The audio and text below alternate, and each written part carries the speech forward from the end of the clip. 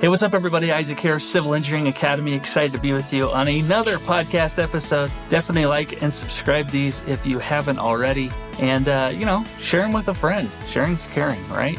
Hey, I'm excited today. I bring Jake Adkins. He's actually a mechanical engineer, but we connected through LinkedIn, and he has an awesome blog site where he talks about his thoughts as an engineer, but also becoming a manager. They're the most practical pieces of advice I have ever seen in terms of the engineering world. And I just love how down to earth he is. And he can take concepts that you've probably thought about, like going from engineer to manager, and really breaking them down as to what happens when that happens, the character that you have to play and take, what happens to employees as you take a management role. We also talk about the hiring process and engineering cells. So there's a wide variety of things that we talk about that I think you're really going to want to pay attention to, because he nails these things just spot on. So he does a wonderful job. So Jake is jumping on. I think I've been interviewed maybe a couple mechanical engineers. I'm not being biased to you mechanical engineers. All engineering is good, but I'm just thankful that he jumped on to share his thoughts with us. So anyway, with that, I want you to pay attention with the stuff he's got to say, because it's all good stuff. It's going to be coming up right after this. Today's podcast is brought to you by Built Bar.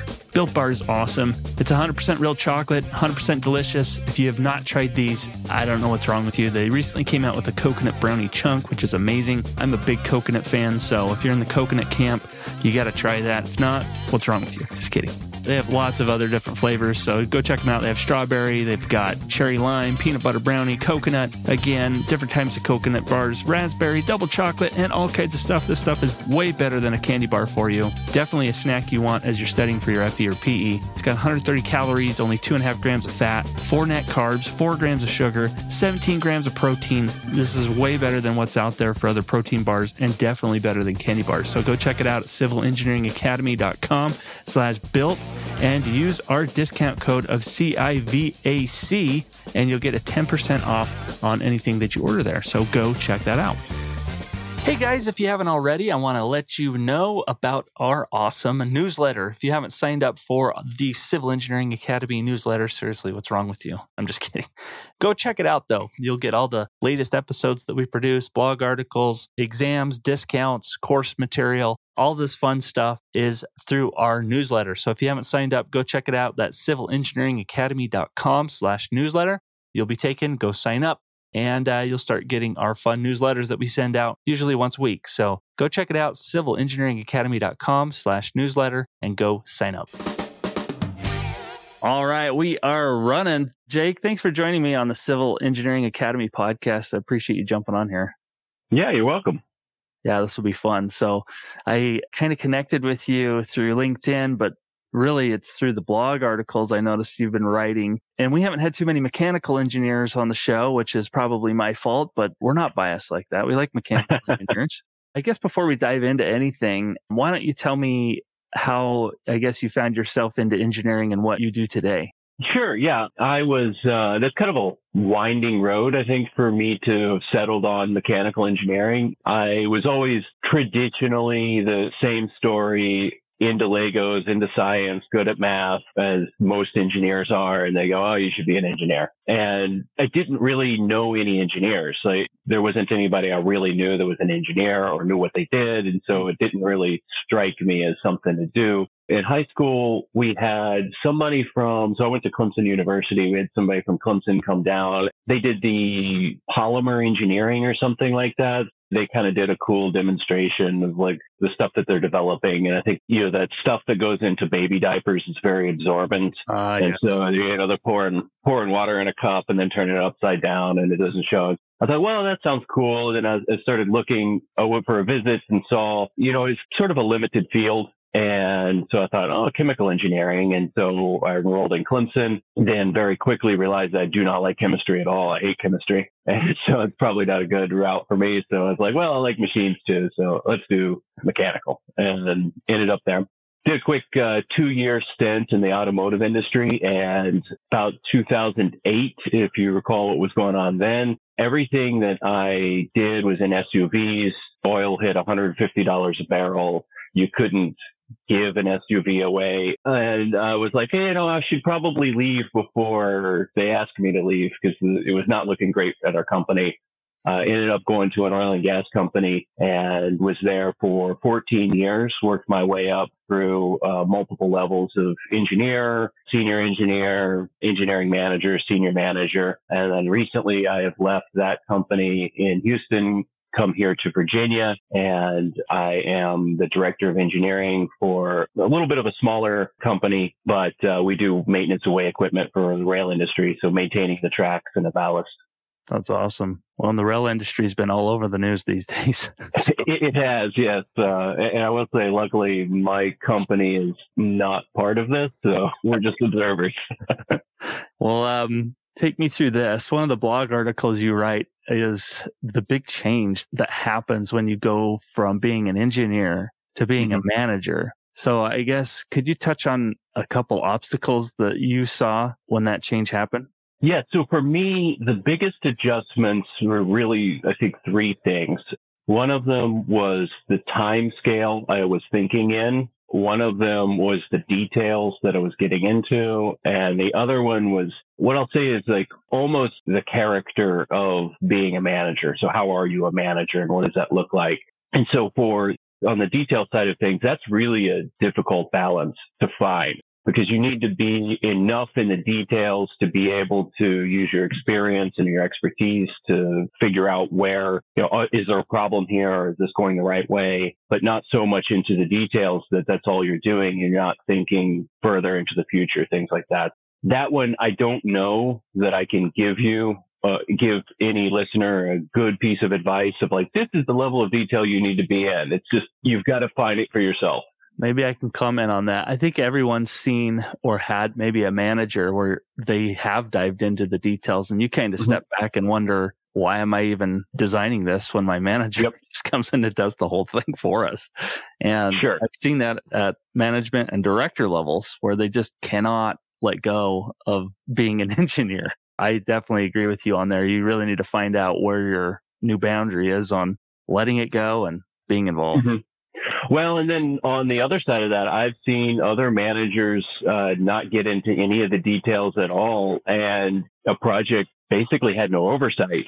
And so there is a balance that you have to get in. You have sufficient detail is really the key, but I don't know how to define what that is. Good balance. Yeah, good point. Yep. And then the time scale, I think, is a little bit easier to have. So, I mean, as a manager, I think you really need to be thinking in the really 3-month to 1-year time frame. As a frontline manager, as a first level manager, as a individual contributor, you're always thinking about what's the next task I have to do. And as a manager, when you get up, you need to start planning further in advance. And whether that is, if you need to push your guys to say, okay, well, I know we have 6 months to do this project, but we've got another project right after that. So let's try to pull that timeline into 5 months to give us a little more time. Or if you look at it, you're looking at headcount and you're saying, okay, I've got enough people today, but in a year, I'm going to need 5 more people. And so the reality is that if in a year you need 5 more people, you probably need to have hired those people in 6 months before that, which means you probably need to start looking today. Get the ball rolling. Right, because you can't just bring an engineer in off the street. And even if they're a good engineer, competent, have experience, there's still a learning curve with your company, with the way things are done. And you've got to give them about 6 months before they can start to be productive. Even if they've had done exactly that job for a very similar company, you still need 6 months.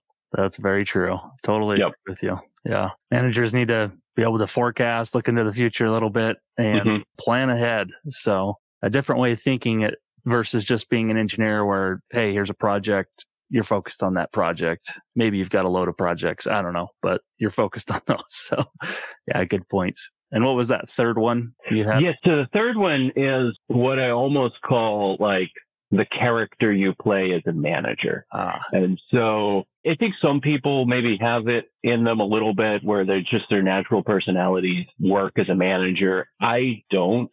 And so one of the things that I learned from one of my managers early on in my career, he was just, would ride you, nothing you could do was right, things like that. And what I learned kind of quickly is that the only reason he did that is because he saw potential in you. The people who he didn't see any potential in were just kind of relegated off. Like he was doing that to develop you. But then, we were out of town somewhere and had a session like that. And then it was time for dinner. Workday was over. We are going to go and get dinner.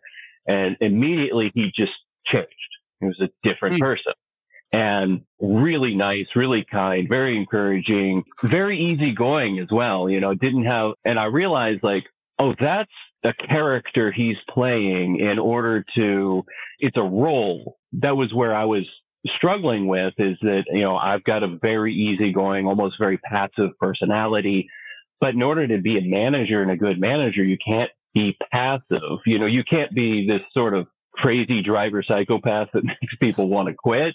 But at the same time, you can't just say, oh, well, it'll be done in, it's a month late. It's all right. Okay, well, you didn't quite get those calculations right. That's okay. You've got to hold people to an expectation. So that's where I learned I had to develop the character of Jake the manager. It's not totally a different person, but it's just, tweaked on my regular personality.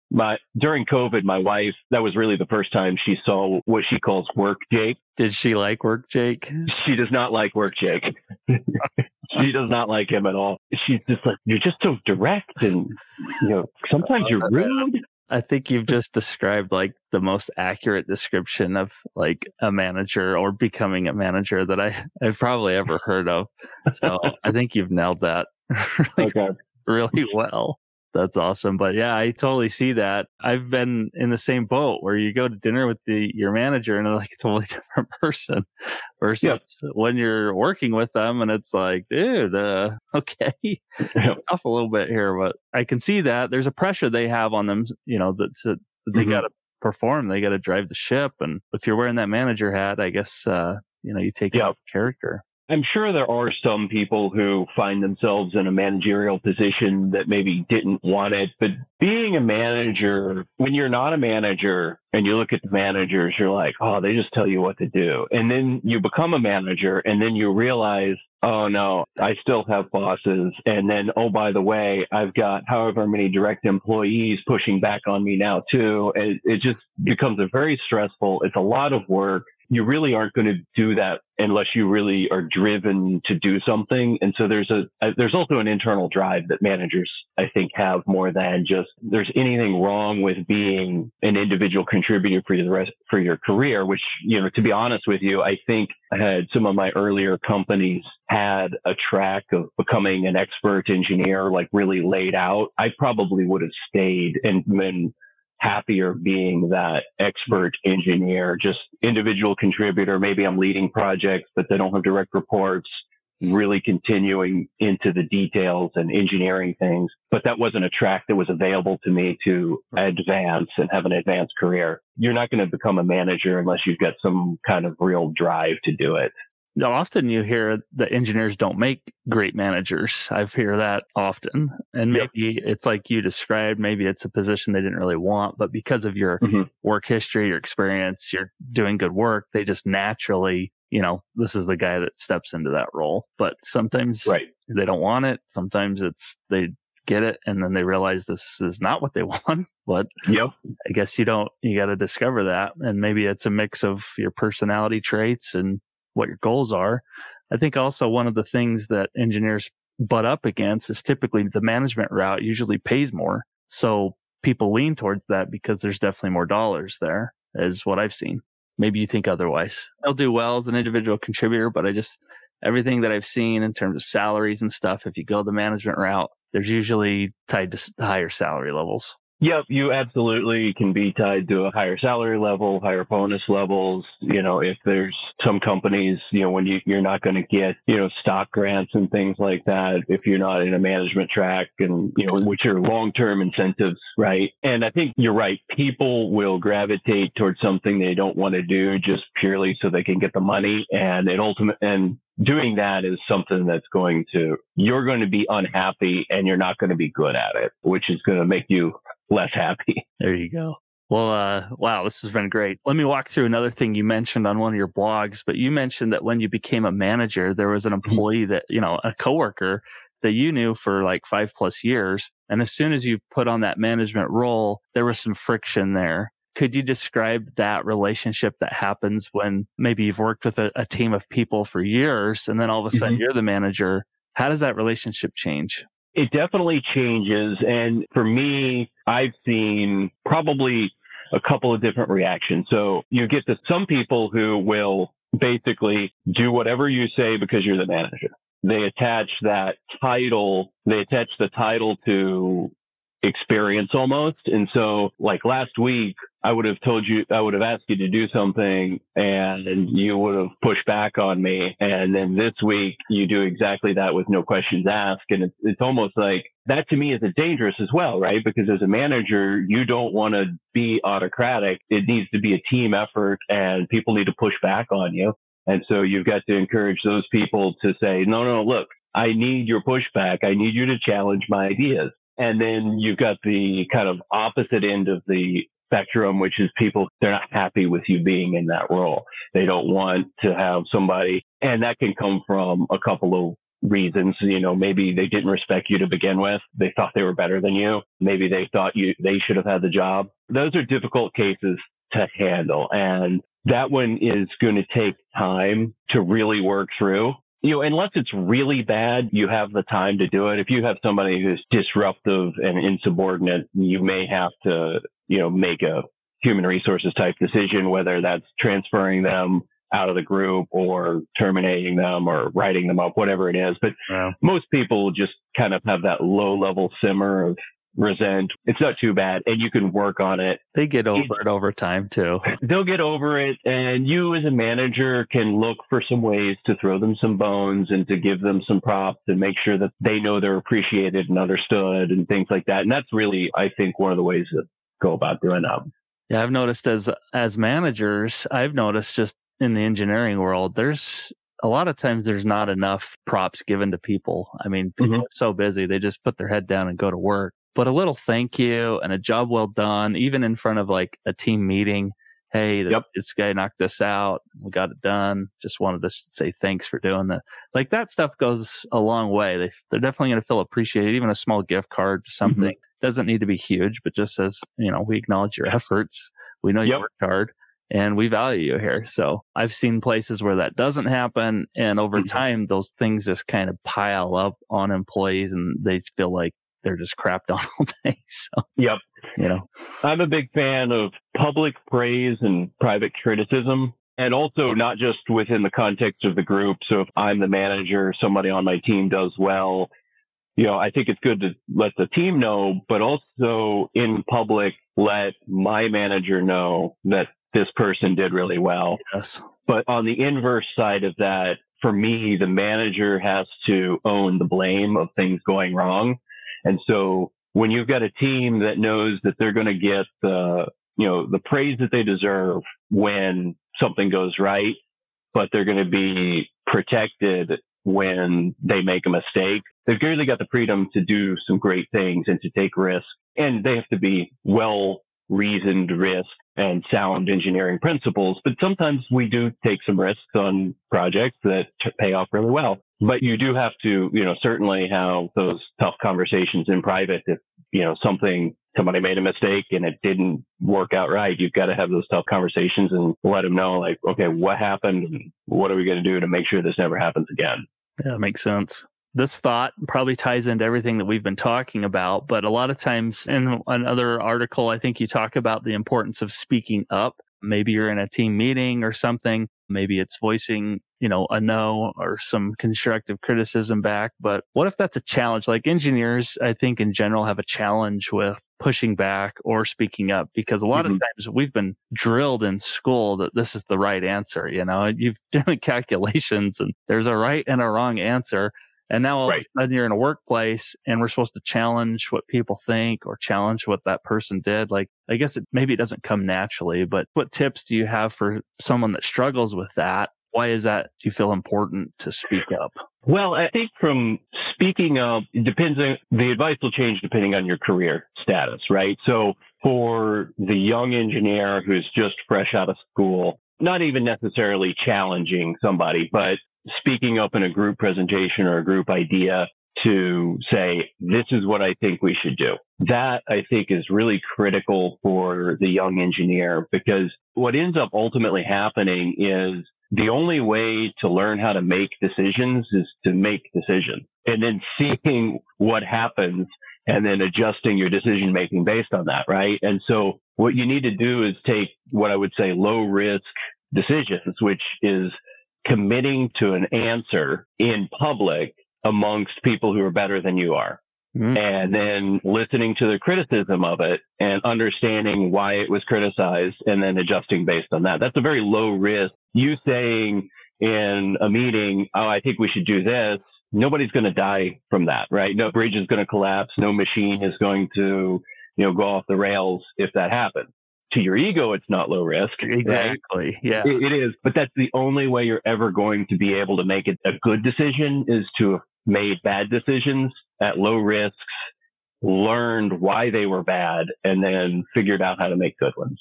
As you get a little bit older, I think you sort of fall into more on the ethics side of engineering. If you look at something, a calculation, you think to yourself, that doesn't sit right with me. You have an obligation to, as an engineer, to be able to speak up and to make those calculations make sense. Because, I could sit down and write a bunch of garbage out and circle it at the end, say, look, it's fine. But somebody has to actually read that and check it and think that it follows sound engineering discipline and principles. We kind of had a joke in my last job when we would talk about FEAs, is that people would run FEAs and then you would look at the stress profile after and they go, oh, look, it's all blue, which in the FEA world, blue is low stress and red is high stress, but that scale is settable, right? And so we had some guy who had his scale set way wrong and he goes, oh, look, it's all blue.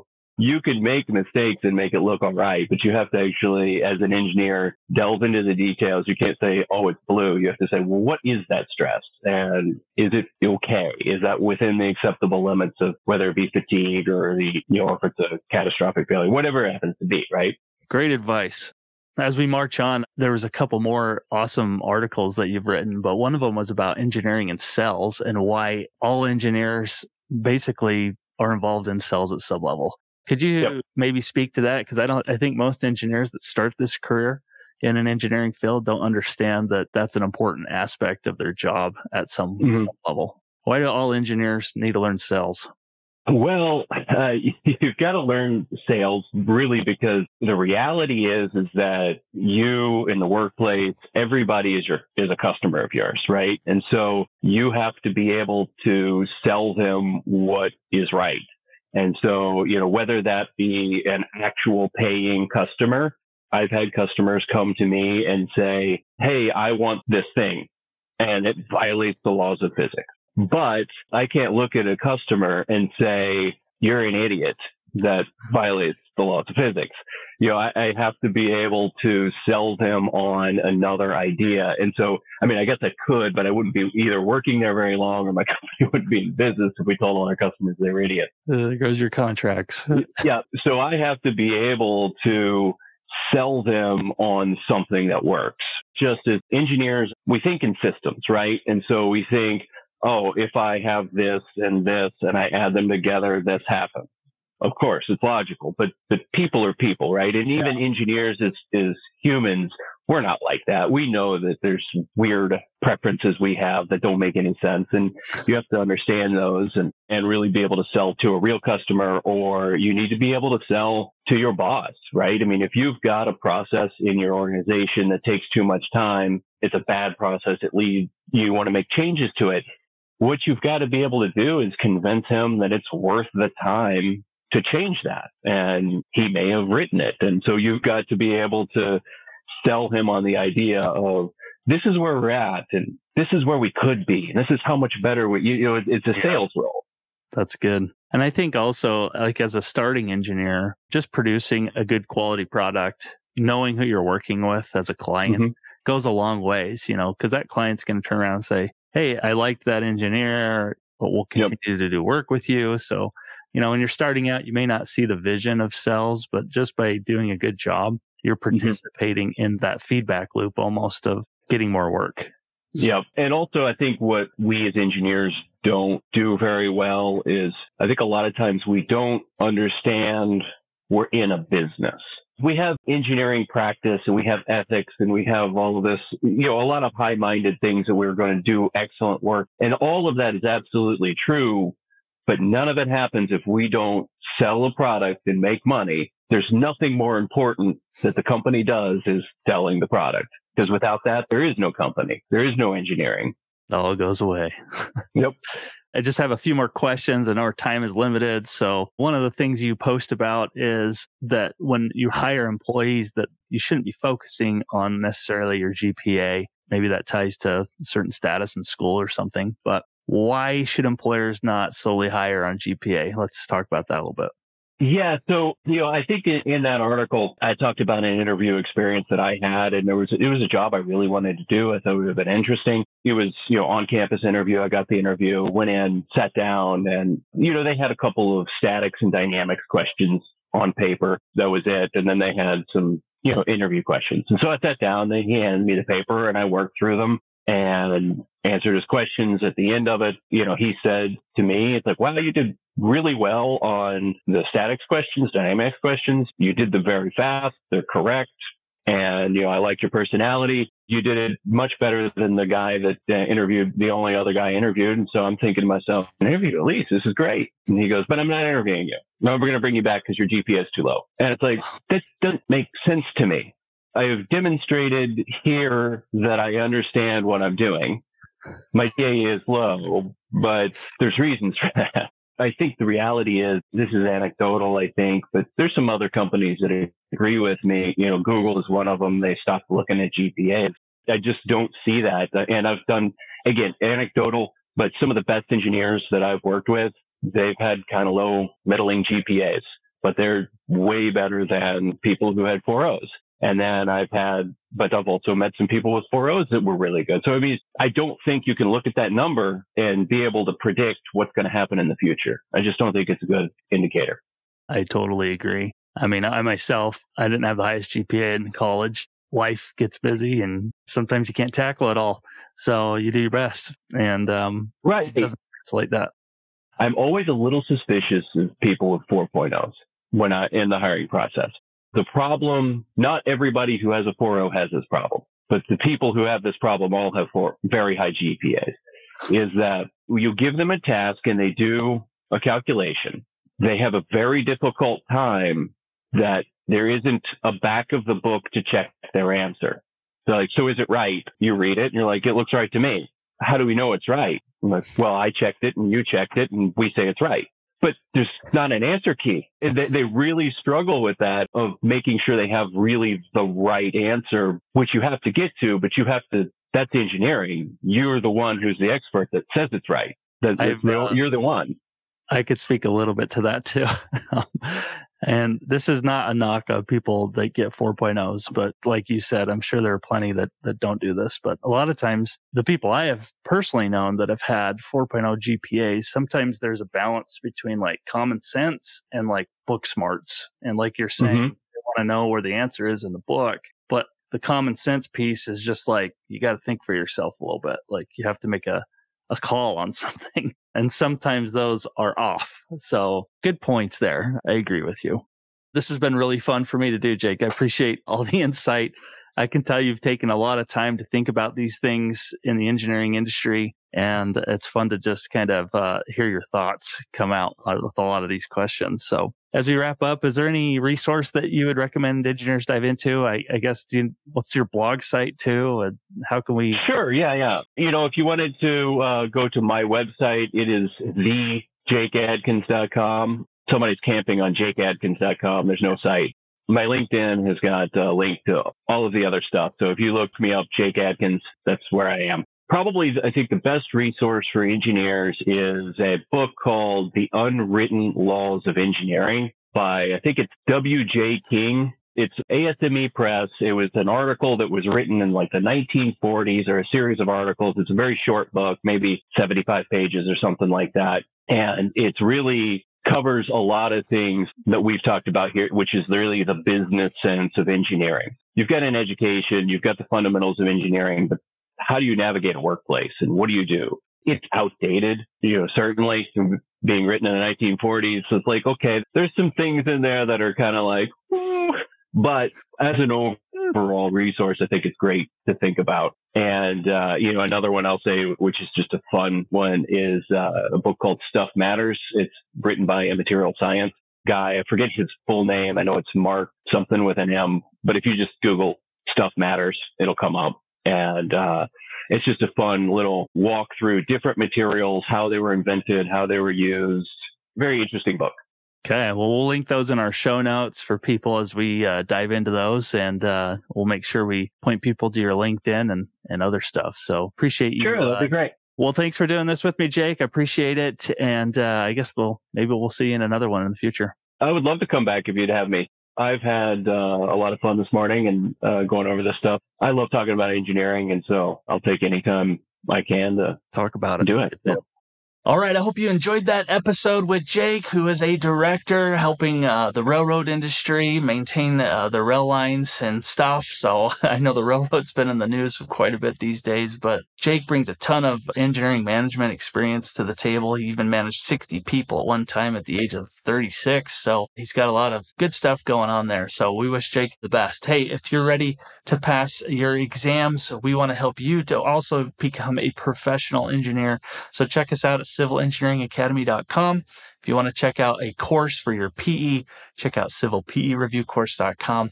And if you want to help with your FE exam, we help you there too at civilfereviewcourse.com as well. So we're excited to help you on your journey to become a professional engineer. Let us help you get there, and we'll see you in the next one. Bye. Hey, thanks again for listening to the Civil Engineering Academy podcast. Thanks for joining me today. If you want, please leave a review or a comment or a like. They definitely go a long way. And share it with a friend, because why not? It helps.